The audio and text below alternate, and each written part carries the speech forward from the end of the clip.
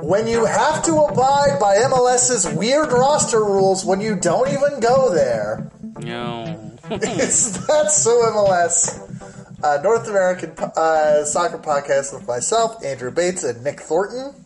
Hello. You can find us at that'somls.com and on Apple Podcasts and elsewhere. Nick, how are you doing? I'm fantastic. I'm ready to talk some soccer. It feels like it's been a month since we did one of these, but it's in fact only been 2 weeks. And you're loaded up on caffeine. You're telling me, are you doing that Diana Spria cartwheel? Only in my heart right now. So some context here is I haven't been able to drink coffee for about a year, and I'm back on it, and life is good again, and it's like color has come back into my life. Also, I've been doing a lot of goalkeeping, and so there's this weird adrenaline that comes from not having a lot to do for most of a game that I don't quite know what to do with, and I've been loading caffeine on top of that. So, yeah. Is it because when you're running around, if you're being a defender, you are exercising your body, but you've got to be mentally on all the time. That's the thing, right? Is that, even if you're called into action a lot in a goalkeeper, which, I mean, in an ideal situation, you're not having to do a ton during a game. You're pumped full of adrenaline, trying to keep your senses as sharp as possible for an entire game. So, of course, the level I play at, you sub on and off all the time, so you get little breathers and depending on your position, you don't need to be fully switched on. But as a goalkeeper, you really are watching every single aspect of the game and ready to, be called into action at any point, which is going to be, a split second of movement.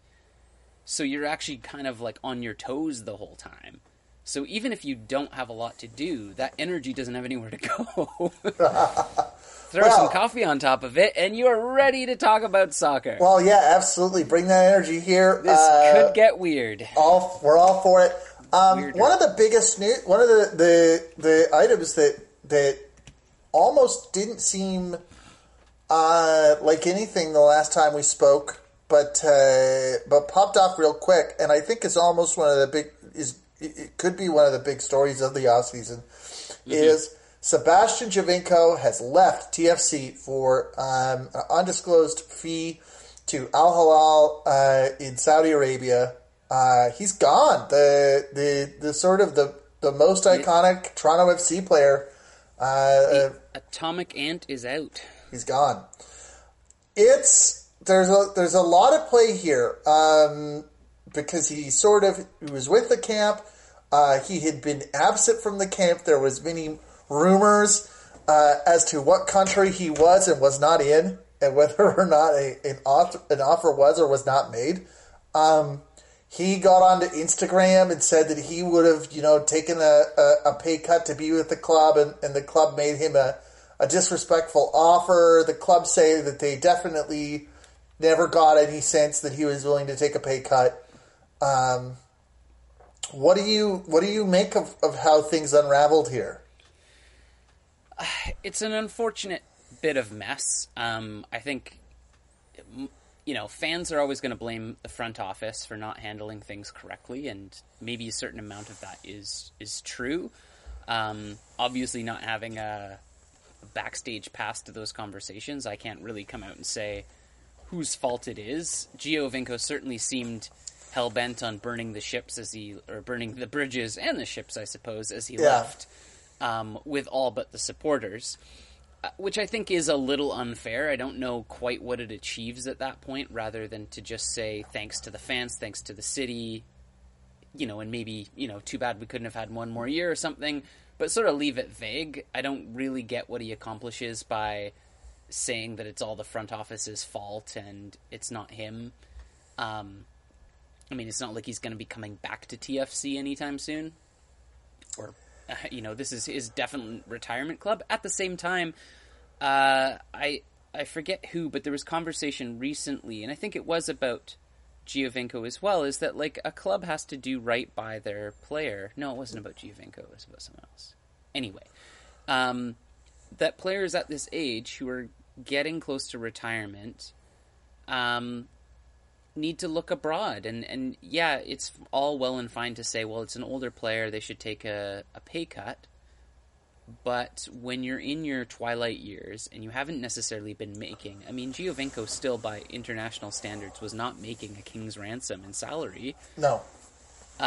You need to try to squeeze out every last dollar in your remaining years. And I side with the players on that side, that it's all well and good to look down your nose and say, oh, well, they're going to this Saudi team or a Chinese team to make all this money. But, you know, again, if your career is only 15 years long, if you're lucky, you need to, again, get as much money as you can and as many final endorsement deals as you can to make that money stretch. So I don't really blame the players for making that decision. I just think it gets awfully messy when you start firing shots as you're leaving a club.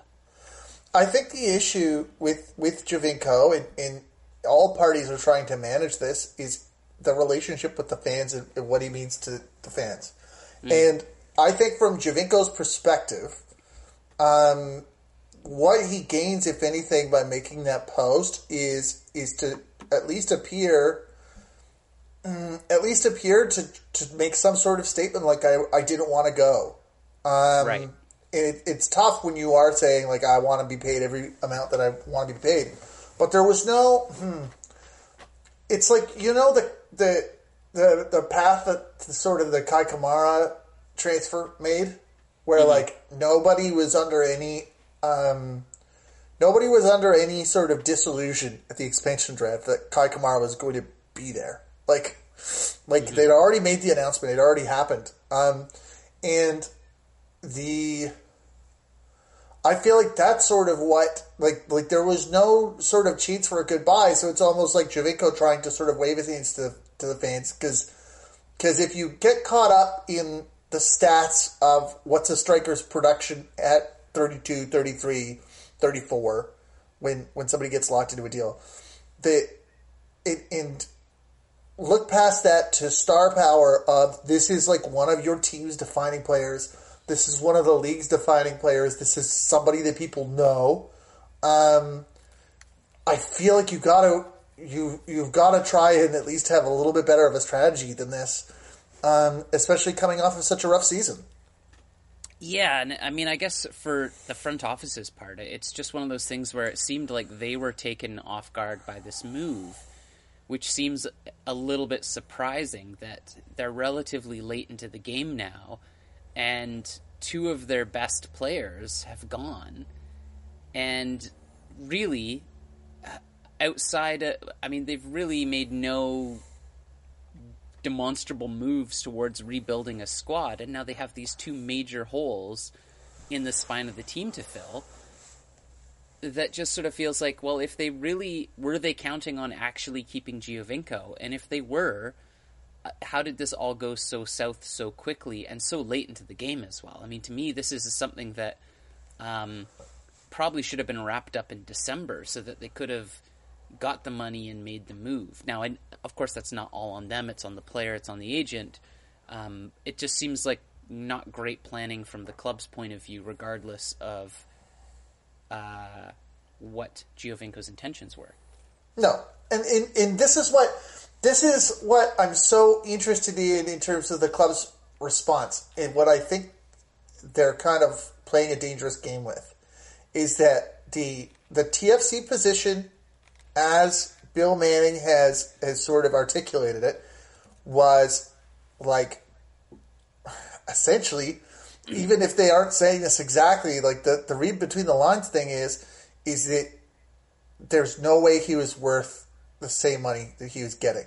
And there's no way that he was worth it. Whatever it is, it's like he didn't want to raise. So from their perspective, they're looking at it, or at least the day of comment that I read in a CP story, made it sound like we don't need him. You know, he's at the point of decline. We do not need him anymore, and I don't think that's going to bear itself out. No, and if that's the case, then again, why not make that bit of business in December? Like, shop around the player.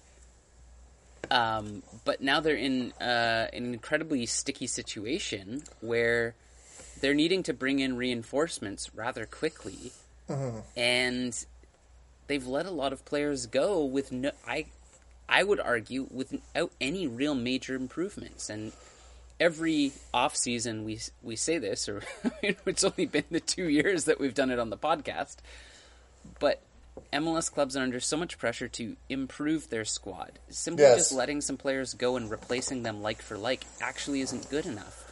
And now Toronto's in a situation where it really feels like they're in danger of becoming the Toronto of old, because there's just not this legacy planning happening. When they've hitched their horses to the Altidore and Giovinco train, and with these older players, and now 2 of them have left. Altidore, if he stays, which I'm assuming he will, we can also safely assume he'll be out for at least 6 weeks of the season, 6 to 8 weeks at some point with injury because of his age. It's just sort of like, well, what was the plan here, lads? If Giovinco wasn't worth it, then why keep him up to this point? Apparently there's a DP coming. I don't know if they were making those plans before this happened. If they weren't, that's kind of, it doesn't seem like it's necessarily going to be a well-considered plan, and everybody's going to be looking at that new designated player's age when they come in. Well, and right now it's sounding like Terrence Boyd. Boyd is in. Boyd is in. Boyd is in, but that's not necessarily, he's not the DP. I don't think that he's supposed to be the replacement, although maybe the thing I've read in articles that there's a DP coming. I see. Okay, I think I misread a thing here. Yeah. They're close to acquiring a DP, but it's not Boyd. Terrence Boyd, who is one of the sort of like Jurgen Klinsmann era MLS, U.S. men's national team players that's a German American, but didn't kind of stick in the men's national team. And sort of bounce back around the Bundesliga, 2 Bundesliga. He'll be on his way. I mean, that's a fine pickup, a named player with a chance to redeem themselves. I think that it's funny that you mentioned this sort of like lurching, the demon of like the past of the club that people are worried could retake it at any time. And that's definitely a factor. And they definitely have to have we identified that they didn't have a plan when they weren't their old, sort of the championship style TFC. Like when they had to have like sort of alternate setups, they faltered and they didn't seem like they had a second plan. So it's interesting to know what that second setup that's going to be successful is going to be. I think that this comes down to a complaint that you have had for a long time, and I think it's starting to come to roost, is the lack of investment in younger players.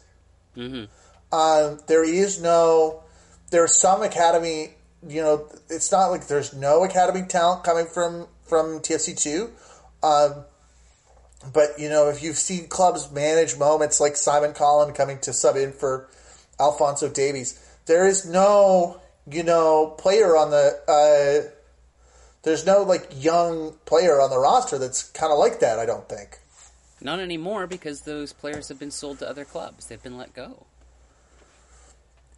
And so I would argue that keeping, somebody like Raheem Edwards to develop at the club was probably, that's why you keep players like that, even though they're not necessarily going to get a ton of minutes right away, or they're not going to be your star striker. But it means that when you have players leave, you've got other players coming up through the ranks who at least can challenge for minutes, so that you bring in more signings, but you've already got younger players challenging those signings. I mean, it's ultimately, MLS clubs need to have depth. I mean, it's an incredibly obvious thing to say, and that's where Toronto faltered. And when we talk about the Championship Toronto, of course, we're talking about a club that existed for about a year and a half in that form of just lights out, impossible to beat, running over teams.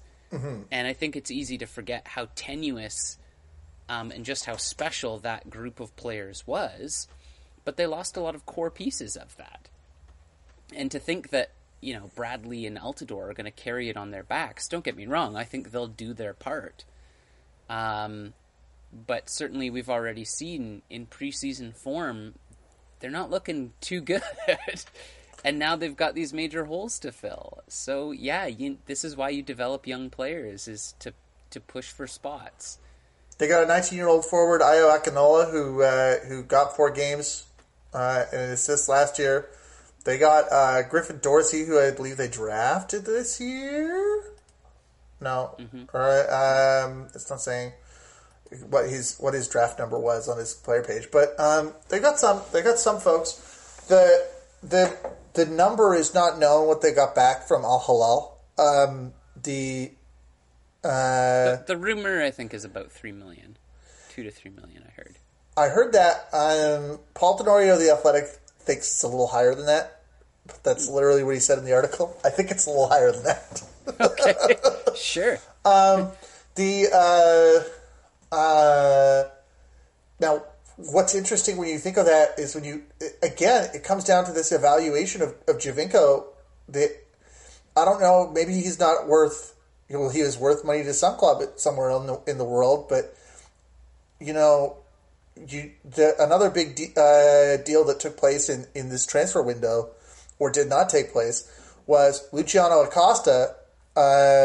His transfer saga between DC United and PSG, and essentially my understanding of this, again from a Tenorio piece in the Athletic, is that they were about $4 to $6 million apart, which is like the entirety of this Giovinco deal. Like they wouldn't let him go. They wouldn't let Luciano Acosta go for $9 million, and it's like you got to think Acosta's really good, and you would probably want to have Acosta right now over Giovinco. But you've got to think that Giovinco is worth more to Toronto than Acosta is worth to DC. It's a good point apart from the player's age. I definitely see what you're saying. I mean, I think that if you want to talk about a club handling a situation well, I think DC handled the Acosta thing incredibly well, because I think they made their intentions known to the player. Obviously, he was disappointed to not be going to such a major club. And the club was very transparent about the fact that they knew he was disappointed, but the number was just too off, and he was too valuable of a player, which allowed Acosta to kind of turn around and say, it was a nice dream for a bit, but I'm going to head back to camp, and I'm going to focus on having a great season with DC. And that's what you want with your players, right? Is you want to do right by them, but it has to be a fair deal. So on the DC side of things, it's unfortunate for the player to not get that opportunity, but I think it was smart of them to hold on to him. He's definitely worth more than that to the club. And because it becomes that thing too of, it's easy to just overnight want to talk about MLS as a selling league and undervalue our players, but for clubs like DC that are trying to build something, you've got a young player that they brought in they invested a lot of money in. They want to be able to reap some of the rewards from it. And to just, as soon as he does well, turn around and sell him for kind of like not a bargain basement price, but certainly not fully what he's worth, just doesn't make good business sense for them. The funny little detail in that story was apparently part of the issue negotiation-wise is they made contact initially through an intermediary that definitely told DC they were going to be able to get it done for. He told the TFC, oh yeah, definitely, or DC definitely, $15 million, and then they send people to Paris, including Acosta, and PSG tells them that this intermediary was not as empowered an intermediary as that person made themselves out to be. Do you ever feel like agents aren't good people, just in any industry? Yeah. When you're meant to be a negotiator between two sides, playing both sides doesn't necessarily make a lot of sense. I don't know that even that was the player's agent. It was somebody that said that they were a PSG. They were, empowered to talk on behalf of PSG. Right. So, some lackey from the club. So DC came. This article posits the idea that DC went to Paris. Sure, they were going to get 15. Paris was not really that interested in going any further than 9, and even though DC understood that the person that they were dealing with, they weren't speaking to the manager, I guess. They wanted something a little more than 9 because they thought they were going to get something more than 9, and then no deal got done. And frankly, he's worth more than 9. 15 to me sounds about right. I'd say maybe as low as 13, 12, and some bonuses, but 9 million, because I go, who do you get with MLS experience that can replace Acosta for 9 million? You can't, so it doesn't make any sense to do that deal. He's not on that. I mean, he's on a high wage for the team, but it's not like he's breaking the bank for them. So they're not in a position where they have to sell the player. You had a lot of other stuff going on around the transfer window. A prospect from FC Dallas, Chris Richard, went to Bayern Munich. And the big news was that Miguel Almiron has gone to Newcastle United. Yeah, it was almost a day there where within sort of a 48-hour period, Giovinco, Acosta, and Almiron were all out of the league, 3 of the league's best players. Of course, the Acosta deal didn't go through, but the Almiron deal did. With the deal that seemed like it was never going to happen, Newcastle snapped him up, and now the new record for MLS signing, I believe the figure might go as high as 27 million when all is said and done. What are you just relieved that the deal is done and we don't have to talk about it anymore? Are you sad to see such a incredible midfield presence, a creative presence from MLS go? How do you place this storyline? I feel like we've been talking. First of all, I feel like it's as much as you don't want to be seen as a selling league or a league that is not good enough to keep these players or any other thing. I think that this and certainly how the Almiron transfer winds up will be instrumental in increasing the profile of the league, because there was that awful some pundit that was like, I've never heard of him, I don't rate this transfer, who knows who this guy is, and it's like, well, I've never heard of you. Didn't the Newcastle manager say something to the same effect too, of he'd never heard of Almiron until he came on the radar of the scouts or something? Yeah. I don't think it was. I mean, I also loved how irate Atlanta fans got, where it was like, well, your club has only existed in the world for 2 years, so let's maybe chill, take a slight step back. Let's get off our high horse a little bit. But still, I think it's good. You look at it, it's good that all of a sudden these 3 teams or 2 of these teams, 3 teams, or however many big European sides are signing, are talking about MLS all of a sudden. I think it, in terms of does it feel like it's weird that there's a want away? It was far more harmful that we were talking about Almiron about to leave every day for 2 years. Yeah, that's true. At least this time there were clubs actually flying him in the helicopter and getting the pocketbook out. So yeah, I agree. The fact that this has been a conversation since he stepped foot in the league has been a bit of a distraction. I mean, obviously not for him because he's performed, but there's a restaurant in town that I love that has a great deal on 3-course meals on Tuesday where you get in there and you think, there's no way I make enough money to eat here. Somebody is going to bust in the door and tell me you can't afford to eat here. And it was nice, but it also reinforced that I couldn't afford to eat there. And I feel like that was what the experience of watching Miguel Almiron, thinking, we can't afford this player. Yeah, well, it turns out we couldn't.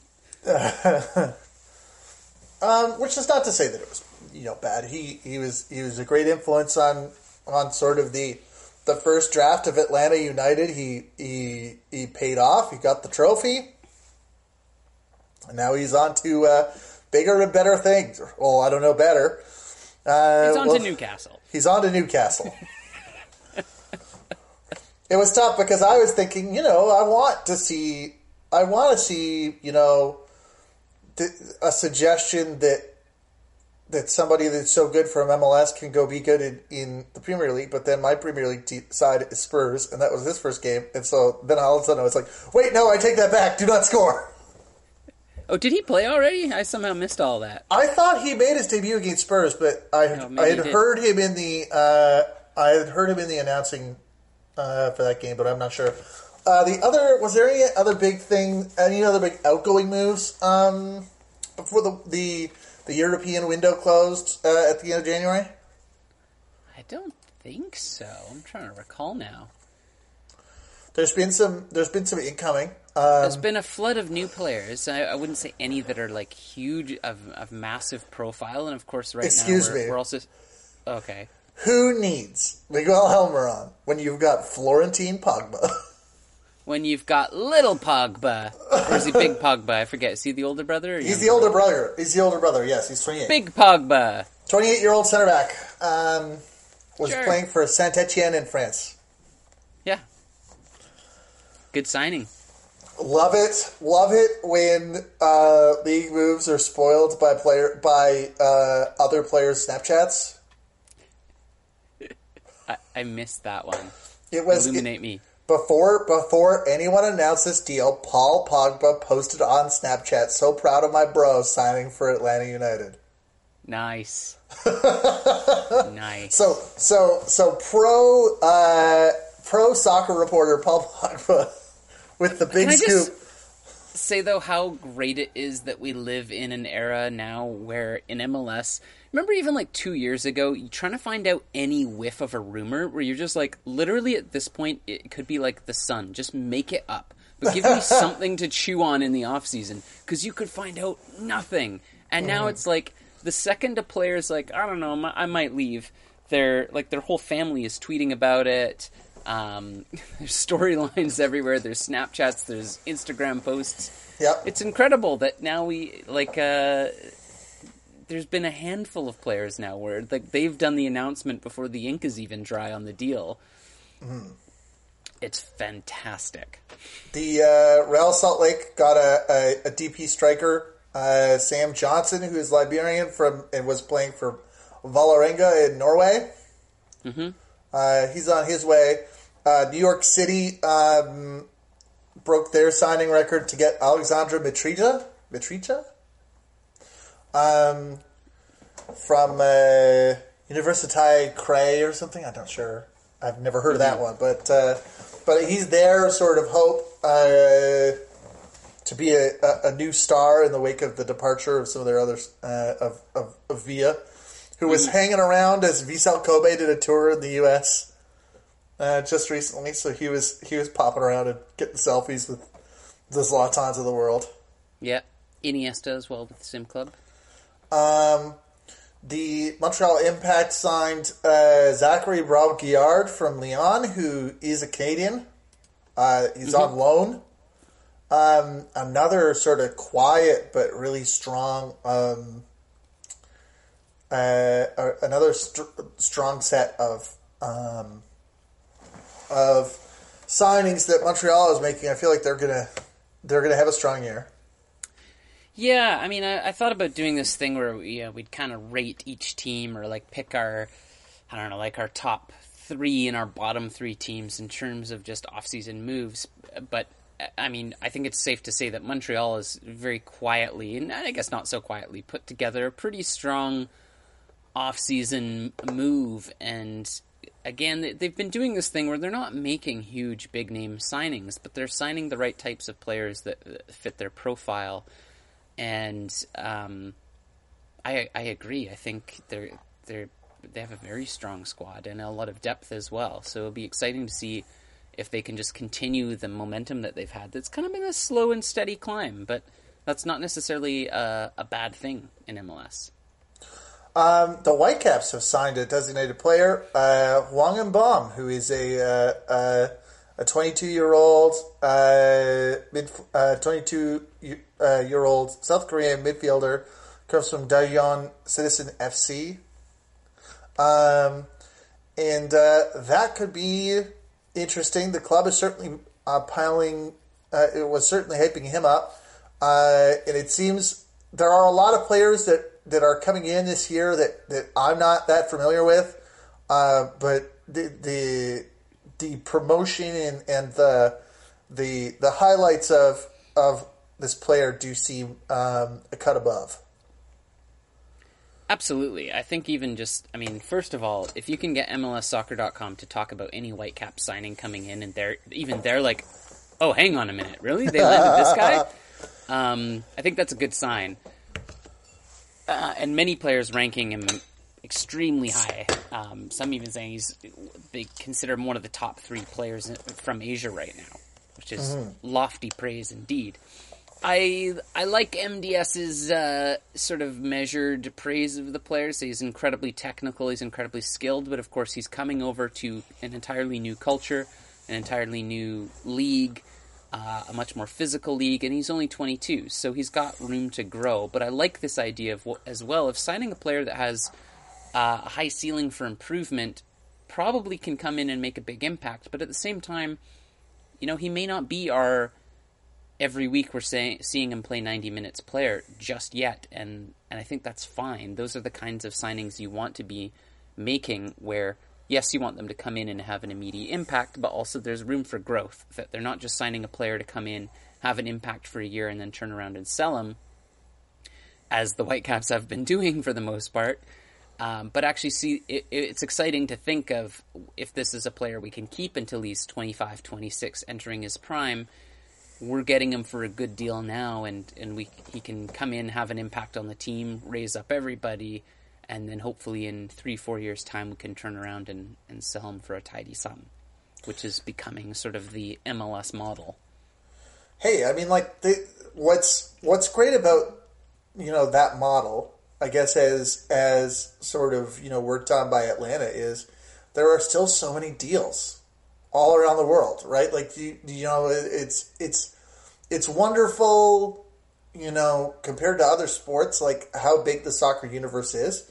Yeah. And are the media lenses that we use to consume it sometimes obscure us from seeing, sure things that we don't know are sure things until they happen to us. And it's wonderful to get those kinds of little surprises. Absolutely. And, I'll say it all of course, we want to have the measured approach here. We don't know how all these players will shake out from any club. But one of the exciting things about MLS still is, 2 years ago, nobody knew who Almiron was. And now the hype train can take a look at me now. Can go up again. The big thing that I noticed this week, as I tweeted, and it only got worse. Efrain Juarez, who previously, just after the episode came out, you texted me that the club did not know where he was, despite rumors that at some point in this offseason that he might get a contract deal. They severed their relationship by mutual consent. I think that was going to be a tough thing to make work. The club have decided they're going to make players like they're going to try and make Felipe work. They're going to try and make Daniel Henry work. But after how things went at the end of the season and in the middle of the season, I can't imagine how they were going to do that.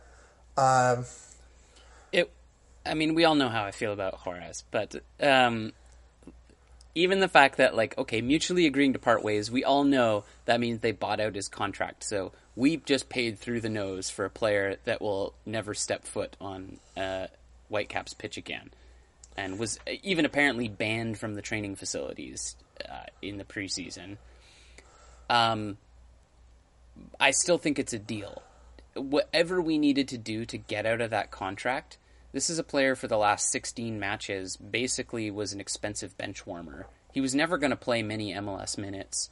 He was out of favor even with the last coach. There was really no way in for him. I mean, when Marc Dos Santos is talking about intensity, if Carl Robinson's word was fantastic, MDS's word is intensity. Juarez is not exactly a player that brings intensity unless it's him making a rash decision and getting sent off. It's unfortunate it didn't work out, and the responsibility lies solely on the shoulders of the player for, I think, just thinking it was going to be a much easier task than it was, and really not having his head right of how he could contribute, and certainly didn't do himself any favors while he was here. So thank goodness that saga is over. It sucks to have to pay to have a player leave, but I mean, it was hard to see where he would have fit in with the team, even being incredibly generous as to his ability. If there was a major turnaround, just didn't seem like a player that was ever going to really have a place on the roster. And we talk about, about quiet changes, and I think that one thing, we've always known that there was going to be upheaval, but the thing that I noticed at that point is that, Juarez was a key figure getting sent off in the Whitecaps' worst loss of all time, the 6-0 defeat to Sporting Kansas City. And his departure meant that there were only 4 players in the 18 from a game that took place 9 months ago. Which I believe now with the parting of Marcel de Jong, if I'm not mistaken, makes it 3. Or was it Brett Levis who played in that game? No, it was de Jong, and it is 3 now. The funny part is there were 3. That happened. The remaining 3 are Felipe, Reina, and Tiber.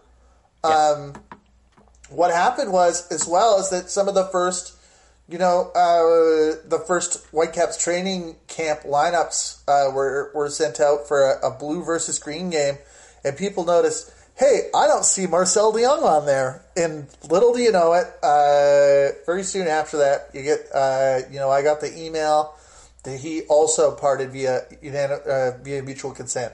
And I always thought that he was never, when they acquired him, he's ably played his role. With some people that, much different than that scenario with some people that have left. It's like, it's hard to, on one hand, it's hard to imagine sort of what you gain by letting that player go. And it's just, depending on how things go with this new team, I guess if there's winning, it's going to be fine. But, I think you were talking to me about a little bit, is that we're not going to know a lot of these players what is a team? And now it's down to 3 players, 4 players, that a little bit more than that. But it's like I'm honestly worried about how I'm going to talk about this team, because I have so much learning to do in terms of just keeping track of the names, let alone remembering who plays in what position, where they came from, what it is we're hoping that they're going to do. I feel like I'm coming into this like following a new MLS club, basically, being like, is Tybert playing? Is he on? Because I don't know anyone else. There was a rumor that we are going to see a familiar face. A familiar face return. It's the Glass City Twitter account again, which has come up once or twice. The words that you hear sort of bandied around Twitter are Freddie Montero, who went to Portugal and I think ended up at Sporting Kansas City. Is that true? Or is he still? Is he still in Portugal? He's still in Portugal. However, he has stated this would probably be his last season. Also, as we are recording this, just before we went on the air, TSN Radio Vancouver quoted Marc Dos Santos as saying, we're definitely looking at 2 forwards, not looking, pretty much finalizing 2 forwards. One of them is going to have MLS experience. The other one is going to be a new face. So, of course, everybody's saying, well, It's probably not Octavio Rivero.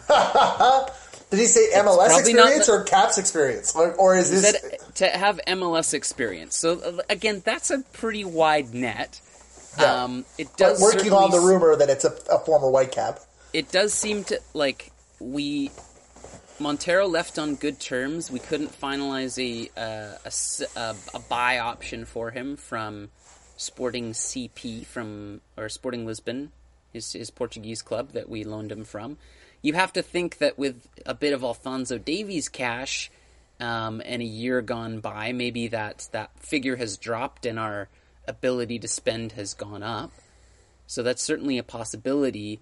There were some folks throwing around the C word, but I think that's just being a little trying to cause agitation, primarily amongst people like me. I don't think Camilo Sanvezzo is going to be making his Whitecaps return. I think the door might be shut on that one. Well, let's to address Montero for a second. If you're talking about players, if you were talking about trying to buy out a player that is 31, 32, and TFC is seemingly like free to just let a 31-year-old, 32-year-old legendary striker just wander off if they so desire to do so. That's a little strange. If you're looking to build a new identity, and Dos Santos talks so much about identity, and there's so little in the way of identity for the Whitecaps.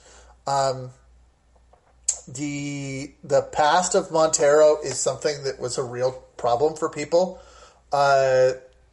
when he was with the team for the first time.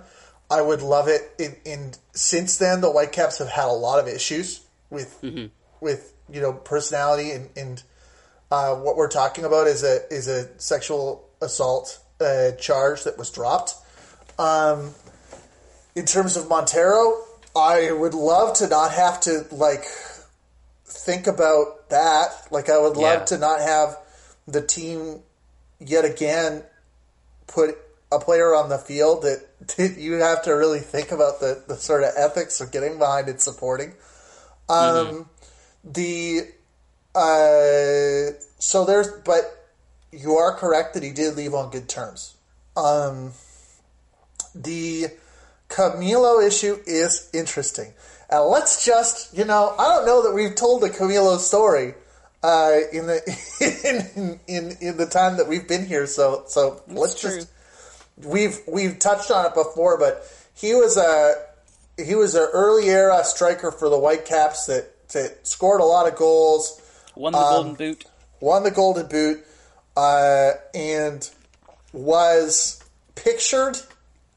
There was an announcement made that he had signed, was in Mexico, was pictured holding the jersey, and this was all before anybody at the Whitecaps had knew that he intended to leave because out of a concern over club player options, which is where the club unilaterally decides to extend the contract, or has a unilateral option to extend the contract without negotiation. And rather than sort of defend that in court, they reached a settlement that would allow him to go to Mexico. That hurt a lot of people's feelings. Sure did. I was also say that in terms of Whitecaps lore, and I'm sure some of the supporters will correct me on this, but it really seemed to be at least the souring of the beginning of the real souring between the front office and some of the fan groups that never seemed to really heal. I know the supporters have made strides to try to get things to a better place, but that seemed to really put a rift between supporters in the front office that they seemingly just could not A, keep track of their player, or B, sort of mishandled it so that the player wanted to leave. However it all shook out, but certainly left a bitter taste in many people's mouths towards the player and the club, that it was just, ultimately, regardless of how you feel about it, it just, nobody won in that situation. No. Camilo has since stayed at Querétaro, continues to score many goals there, seems quite happy, and that's the wound that never quite healed. So if you're not familiar with the Whitecaps, or you're a newer Whitecaps fan, the reason why there's so much animosity and people chomping at the bit to sign a striker, it's because we once upon a time had one. A golden boot winner, in fact. That you have to think, had we been able to keep for at least another year or two, really could have meant the Whitecaps maybe did go further in the playoffs and do all the great things that we'd hoped that they would do. And all we've been able to do is sign a striker for a year at a time since. Yep, it's that's the when you talk about sort of like the original rift is that there has been no, the club has tried to attach itself to Kamara, who left, and Montero, who left. Those went pretty well, but then Octavio Rivero, who scored was something like 6 and 7, and then 2 and 20. Yeah, and since or whatever it was, scored a bucket load of goals in Chile. It's there hasn't been something, it's been tough to find something as good since. So it'll be interesting to see what develops. Having a face return certainly does address that issue of identity that I discussed, but we've talked before about how good they had it with Kai Kamara, and I don't know who you would have gotten that's better than that in terms of goodwill and continuity. Yeah, I tend to agree. I mean, it seems like Montero's the likelier option there. I have the inescapable feeling, and of course it depends who this other hypothetical striker might be, that we just keep doing the same thing regardless of who's at the helm of the club, where we're signing a striker who's between 30 and 33 years old, who's going to come in for a year, be successful, and then they're going to move on. And it would just be really great to think that we could have a player that at least might stick around for a couple of years in that position. Mm. And part of me worries, too, that there's just not always the faith awarded to them to see them stick around. That I'm not saying necessarily that selling Rivero or Masato Kudo were bad decisions. It's just that it seemed like if a player really couldn't be electric in a year, we were done with them, period. And we just moved on. And then we tried again the next year with a different experiment. And, sometimes it's like, well, why not keep one for depth? Yes, it's expensive, but are you able to carry a striker that is maybe a little older and might take another season to fall into form, rather than just say, okay, well, it's been 9 months, you didn't achieve what we'd hoped, so you're out the door. Well, I really think, in who knows what we're going to get in terms of strategy at this point, just even the idea of talking about 2 strikers is a positive. In terms of, we've talked before about the Whitecaps having a problem with having a long-time strategy of sending a single striker to the moon and then sort of throwing their hands up and saying, how come that didn't work? And doing it over and over. Yeah. But we'll see where that goes. Did I have anything else with the Whitecaps? No. De Jong, Marcel De Jong might go to Campiel Pacific FC. Yes. Did the Iko Para thing, did that happen last episode, or is that? I don't think we talked about that. I don't think we did talk about Iko Para, the storied center back of MLS, the stalwart. Mm-hmm. Minnesota United decided to throw all their eggs into the Iko Para basket and spend a crap load of money to bring him in. Good idea? No, although it's great. Actually, no. He's in terms of Kansas City letting him go. I think he's great. Minnesota have had issues defensively, and why not bring one of the key defensive people in? Simultaneously the most obvious yet most understated thing you could say about Minnesota. Yeah.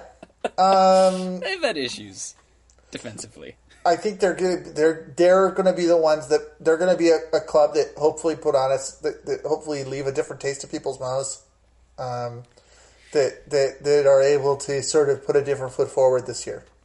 People were arguing that they're overspending on an older center back, and knowing the Ikes picked up some injuries in the last couple of years that can keep him out of action. But I think purely for leadership reasons and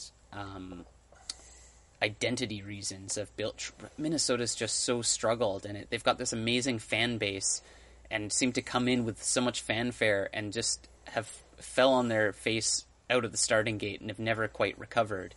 They've always looked like a team that's been playing on their knees. I think that it makes sense from a club identity perspective to bring in a player like Ike Opara to leave a bit of a lasting legacy and say, at the end of the day, like he's going to be able to run the back line a little bit better and organize. Did they overpay? Probably a little bit. However, it's somewhat rewarding to see in a club that so often undervalues defenders, regardless of how old they are, that a club is willing to invest this type of money in a good, proper, tested center back, even though he's a little older. In a league that doesn't support it, yes. In a league that basically is always looking to spend the least amount as they can on defenders, I think is a smart move. Is it going to mean that they make the playoffs? Is it going to make them a really difficult team to beat? Probably not this year. However, to try to start building the right thing at the club, I think it makes a lot of sense and is a smart move for them. One thing one little item that tripped my weird wire, and I don't know if anybody's talked about this, but I guess the Galaxy signed a player called Uriel Antuna from Manchester City on loan. Did? Okay. How? First of all, how is Manchester City looking to loan out players? It doesn't go to their own sort of affiliate club. Secondly, how can a club that owns an MLS club loan a player to a different MLS club? Like what's is there any, there should be, I think, in my eyes, some sort of wall there that prevents the player from appearing against New York City, because all of the usual protections for loan players aren't really, set up to fit these weird multi-level club arrangements. That being said, can anybody really claim to understand how this weird space agreement works? I mean, this thing is more complicated than the League of Nations setup. Like, I get what you're saying, but at the same time, yeah, exactly. Like, who of us really pretends to understand how all of this works out? I mean, in the sign into the show, you were alluding to the whole thing that went down with the USL affiliate, where it's just like somehow MLS can just kibosh a deal in a different league. Who knows? They're like the mafia. They call the shots. So the weird thing with that was a weirdness involving the homegrown rule. So Nashville SC wanted to sign American prospect Andrew Gutman, who was a Chicago Fire Academy product. The Fire tendered him a very low initial offer that allowed them to hold on to his MLS rights. Gutman went to Celtic. Celtic wants to loan him to Nashville. Nashville does not want to keep him for MLS. Nashville wants to have him for their last USL season. And the determination there is that because MLS did not approve of the transfer, because Chicago held his international rights, they weren't able to have him in USL. That's wild to me. My brain hurts. Investing overseas is easier than that. Oh, this league is so unnecessarily complicated sometimes. It's like, that scene in Monty Python's Meaning of Life where it's like the John Cleese is the school teacher, and it's like, if you're not getting your hair cut, move your clothes to the lower peg, unless you've got a note and you're attending Sunday's... Like, it's just this ever-changing series of rules that is like this domino effect. Like, if you change one minor... but because he's a Generation Adidas homegrown player, but he still has his rights held by Chicago, even though he's played internationally for 6 months, but because it's before his 18th birthday... and one eye is slightly more green than the other, he can't go to... Like, it just... And then, of course, the kid thinks he's going to the club thinks they're getting the player, and then MLS just comes in and goes, oh, no, you can't. Like, if it was just, where's the chart that says what you can do so that a club can approach a player and not get their hopes up and just go like, okay, yes, we know we can actually do this, without the league having to step in at the 11th hour when everybody's like, okay, good, let's do this. And then, the league having to step in and say, oh, no, you can't actually do that. Yeah, it seems like there was this particular player was a bit of a hash from the league. Another Athletic article suggests that the league tried to step in and negotiate a higher deal after Chicago failed, with the idea that they would flip the player to another team because they didn't want to have another academy player leaving. But then you were in this weird position where the academy player who's leaving's club didn't want them, but didn't want them bad enough to not to let them go. Like, it sucks. Well, and the poor player is just like, great, so now I play nowhere. There's there was a suggestion MLS wants to do an 8-team cup competition with Liga MX. No, don't. We talked about this before when they talked about doing the singles game. The MLS Mexico competitive balance is not what you think it is. Don't load more games on the schedule. Yeah. It's also not a thing anybody really wants. Like, it's just, stop making these weird novelty things. I mean, I get the idea, and I get that they're trying to raise the profile of the league, but there's so many other ways that they could do it that would make more sense than this. And as you said, like, it's already stretched too thin. If we were talking about a league that wasn't stretched across the largest geopolitical landscape in the known world, then maybe it might make more sense. But it was ridiculous to... This is somewhat related. I hope you can follow my thought process here. But I saw the graphic that came out for the Canadian Premier League, and just it hadn't occurred to me until I saw the graphic that there's no conferences. So, and it was just like, when you have to travel 5,000 kilometers for your away game, and I was like, oh damn, I haven't even considered that. How is this like second tier league going to afford all of these trips, and how are clubs going to be able to keep the depth needed to travel, basically to Siberia to play their games? I don't know. It's unreal. There's this, so they're getting their first match. They don't have a TV league deal yet. People are, rumors are swirling. They don't have a schedule yet, but the first game will be April 27th in Hamilton between Forge FC and York 9. They're really betting heavily on the sort of GTA area, GTHA on that. Although a lot of people have noted, frustratingly, that it is at like 1 or 2 p.m. before a TFC game at 4. So people that would like to be at both of those are going to have some issues doing that. Maybe it's at 5. I looked at the numbers at one point. There was an hour gap between the two games. And it takes 45 minutes to drive between the two stadiums. So that one's out. Where can we find you online? You can find me online on Twitter and the Instagram at That's So MLS. Of course, you can find this podcast on Apple Podcasts. Also, That's So MLS. That'sSoMLS.com. Where can we find you? You can find me on Twitter at Team Bates. www.team-bates.com. I am an editor at Howler Magazine at whatahowler.com. And yeah, the until next week, don't get sent off.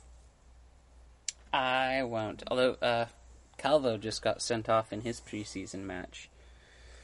Oh, can we some things you can take the